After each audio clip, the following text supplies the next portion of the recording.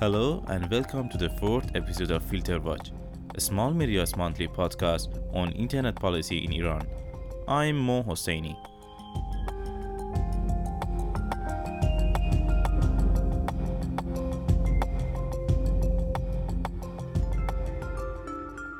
Last month, we discussed the role of social media and the internet in Iran's presidential elections. We looked back at Rouhani's last election promises in 2013 and discussed whether he is lived up to them in the years since. We also discussed Telegram plays in Iranian politics, digging into the nitty-gritty of rumors about possible collusion between the company and the Iranian government. On May 19, Iranians went to the polls and delivered clear victory for President Hassan Rouhani, who crushed the hardliner candidate Ebrahim Raisi by 57% to 38% and secured a second term in office. In this episode, we will look back at the two candidate presidential campaigns and we'll see how both camps made use of social media to try and win public support. The social media landscape has shifted dramatically since the last election in 2013, and I will be speaking with my colleague James Merchant about some of the ways this changed the contest. But first off, here is a quick roundup of the latest development in internet policy.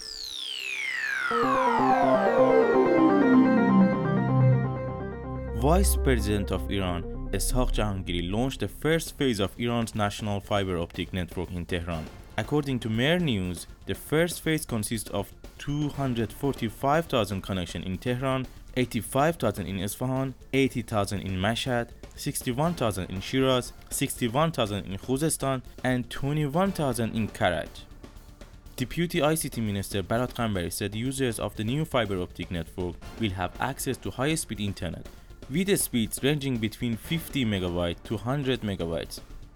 President Rouhani stated in a press conference that citizens had only maintained access to social media because his government has stood and fought for internet freedom.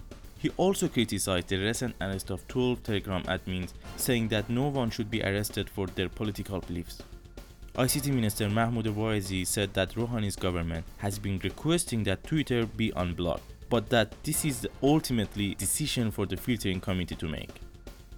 Director of Telecommunication Company of Iran, Barat Qambari, announced that over the last year, 1 million Iranians have gained fiber optic internet access. He hopes that this will increase by end of March 2018.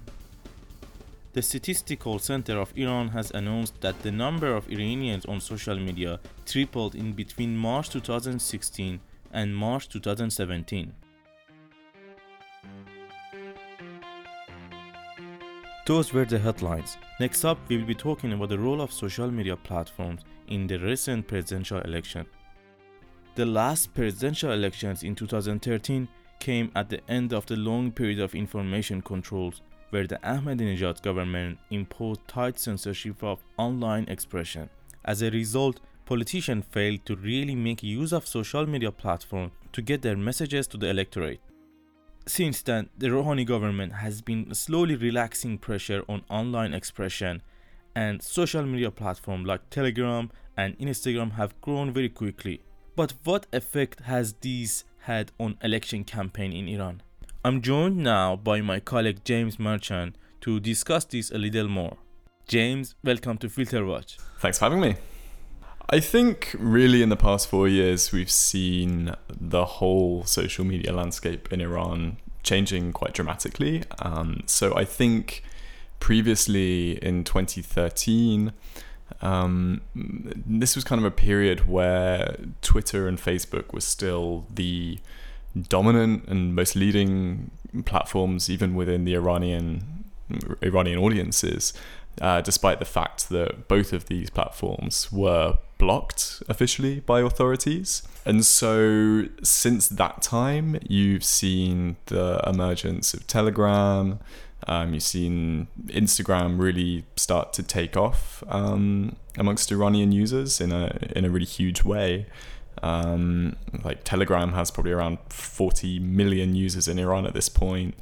Instagram, I mean, there aren't really any reliable figures available for the past year or so, but we're looking at probably around 10 to 12 million Instagram users.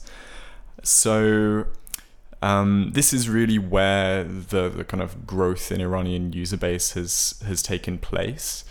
And at the same time, you've really seen Twitter remain fairly stagnant. So you've seen a little bit of growth in kind of the Twitter user base in Iran, partly as a result of kind of the deregulation of internet censorship, so that internet service providers are responsible for implementing censorship. So there were reports last year that Twitter was being made available by some of Iran's larger ISPs. So you've seen some audience growth within Iran in that respect.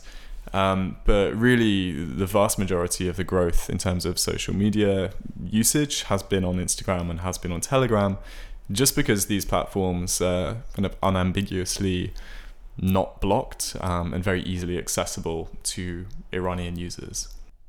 So in the election campaign, we saw a huge surge in candidates using Instagram Live. Why do you think this might be? I think the growth in kind of the influence of Instagram and of Instagram Live in this campaign comes because there's this growing recognition by both the Rouhani campaign and Raisi, politicians from across the political spectrum, that in order to reach voters directly, and especially to reach this really valuable kind of youth sector of the electorate, you really need to go to where these users are. So young people's like their engagement with traditional media outlets, so like Iran's newspapers or state television, IRIB, is generally lower than average. At least that's the assumption made by a number of recent studies. And so, but at the same time, their engagement with Instagram, with platforms like Telegram, is sky high. So Rouhani in this election was completely, absolutely had to mobilize his youth turnout, mobilize his base, in order to secure his re-election, which he managed to do so.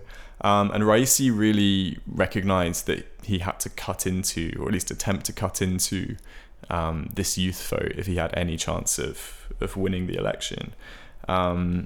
And so both candidates, I think, saw a need to engage with this section of the electorate outside of traditional media channels like TV and newspapers.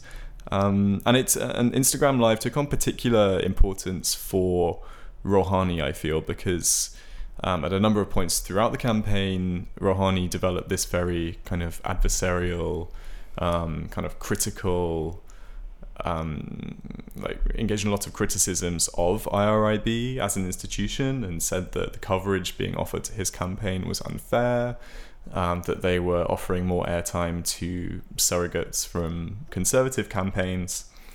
And so I think Rouhani saw social media as a way of kind of cutting out any mediators between him and the electorate, so giving him this direct bridge to the youth vote. So and that was really formed quite a key part of his electoral strategy, was getting these young people to turn out and vote in large numbers, which they did in the end. How effectively did conservative candidates use social media in this election? Are they still far behind the reformists in their online campaigning? This election, I think, was really the first time that you saw conservative candidates using social media effectively.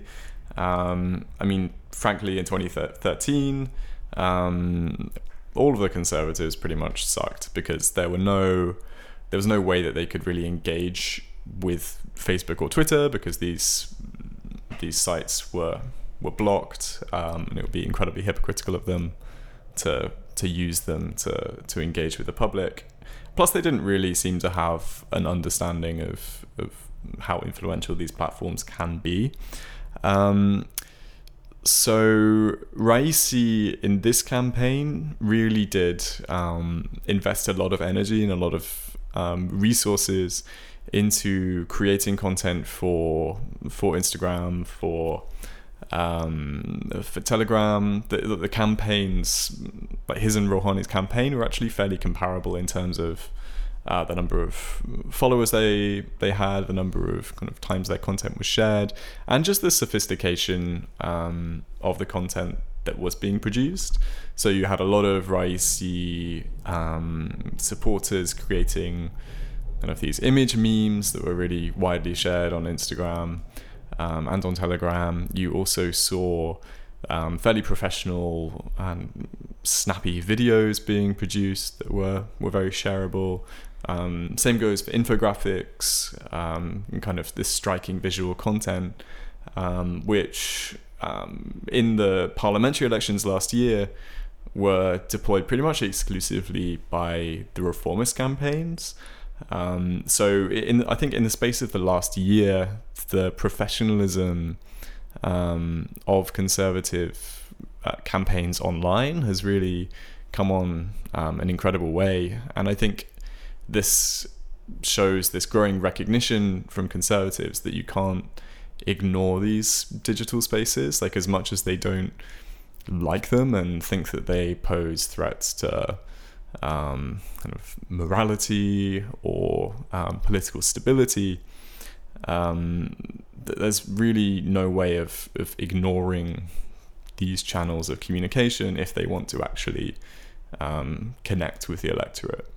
And so the way that Raisi used Instagram Live, he tried to present himself as this moderate, at one point talking about his wife, who's a university professor at Shahid Beheshti University, and talking about how like his support of gender equality, of other issues that previously weren't necessarily associated with his political brand.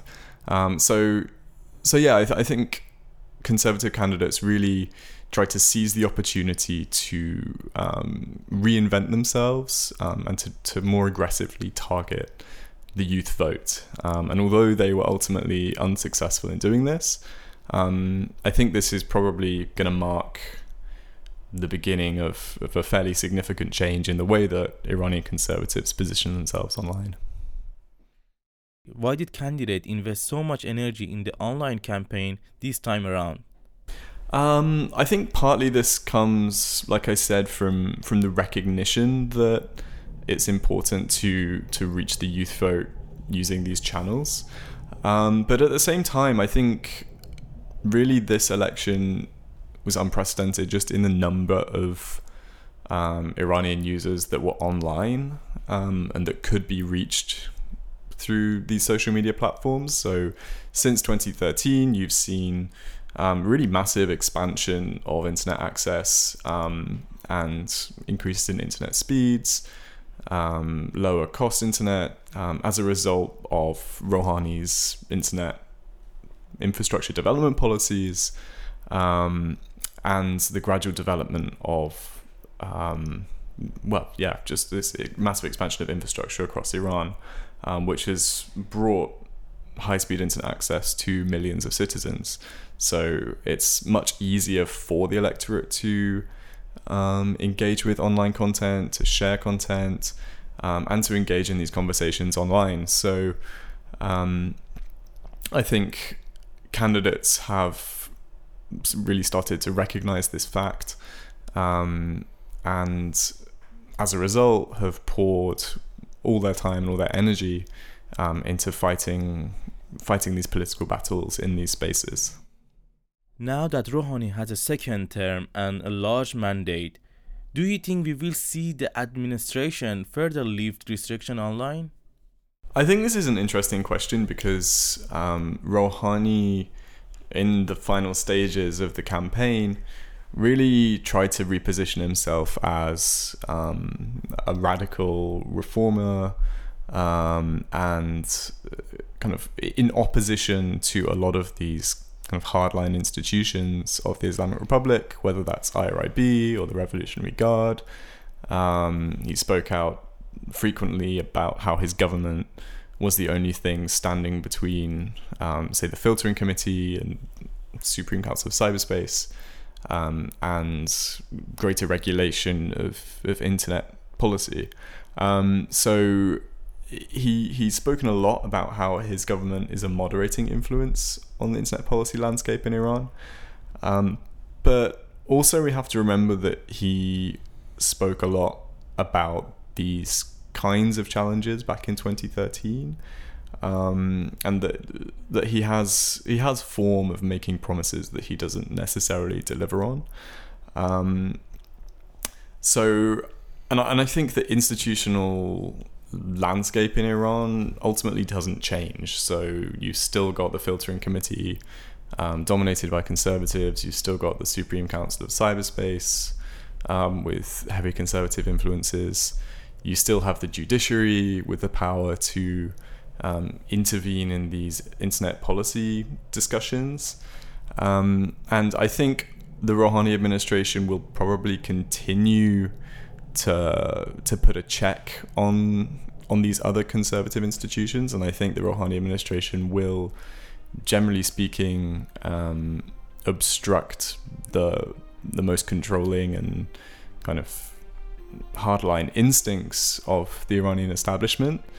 But I would be very surprised if it invested huge amounts of political capital in actually rolling back the censorship of platforms like Twitter, like Facebook, and I think that is the battles that we've seen taking place over the past 4 years are probably fairly likely to rumble on throughout Rouhani's second term.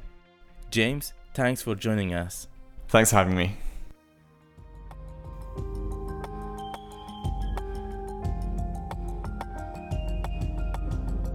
That's all for today. Today is also my last Filter Watch podcast with Small Media. I have to say, it's been a real pleasure to go on this journey with you. We will be continuing to publish monthly Filter Watch reports on internet policy in Iran.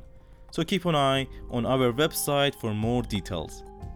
Make sure to check out our other podcasts on iTunes and SoundCloud. Please also make sure to subscribe and review our podcast. If you are interested in all other internet policy news from this past month, be sure to check out our latest Filter Watch report. Lastly, please make sure to follow us on Twitter at small_media and visit us online at smallmedia.org.uk. Thanks for listening.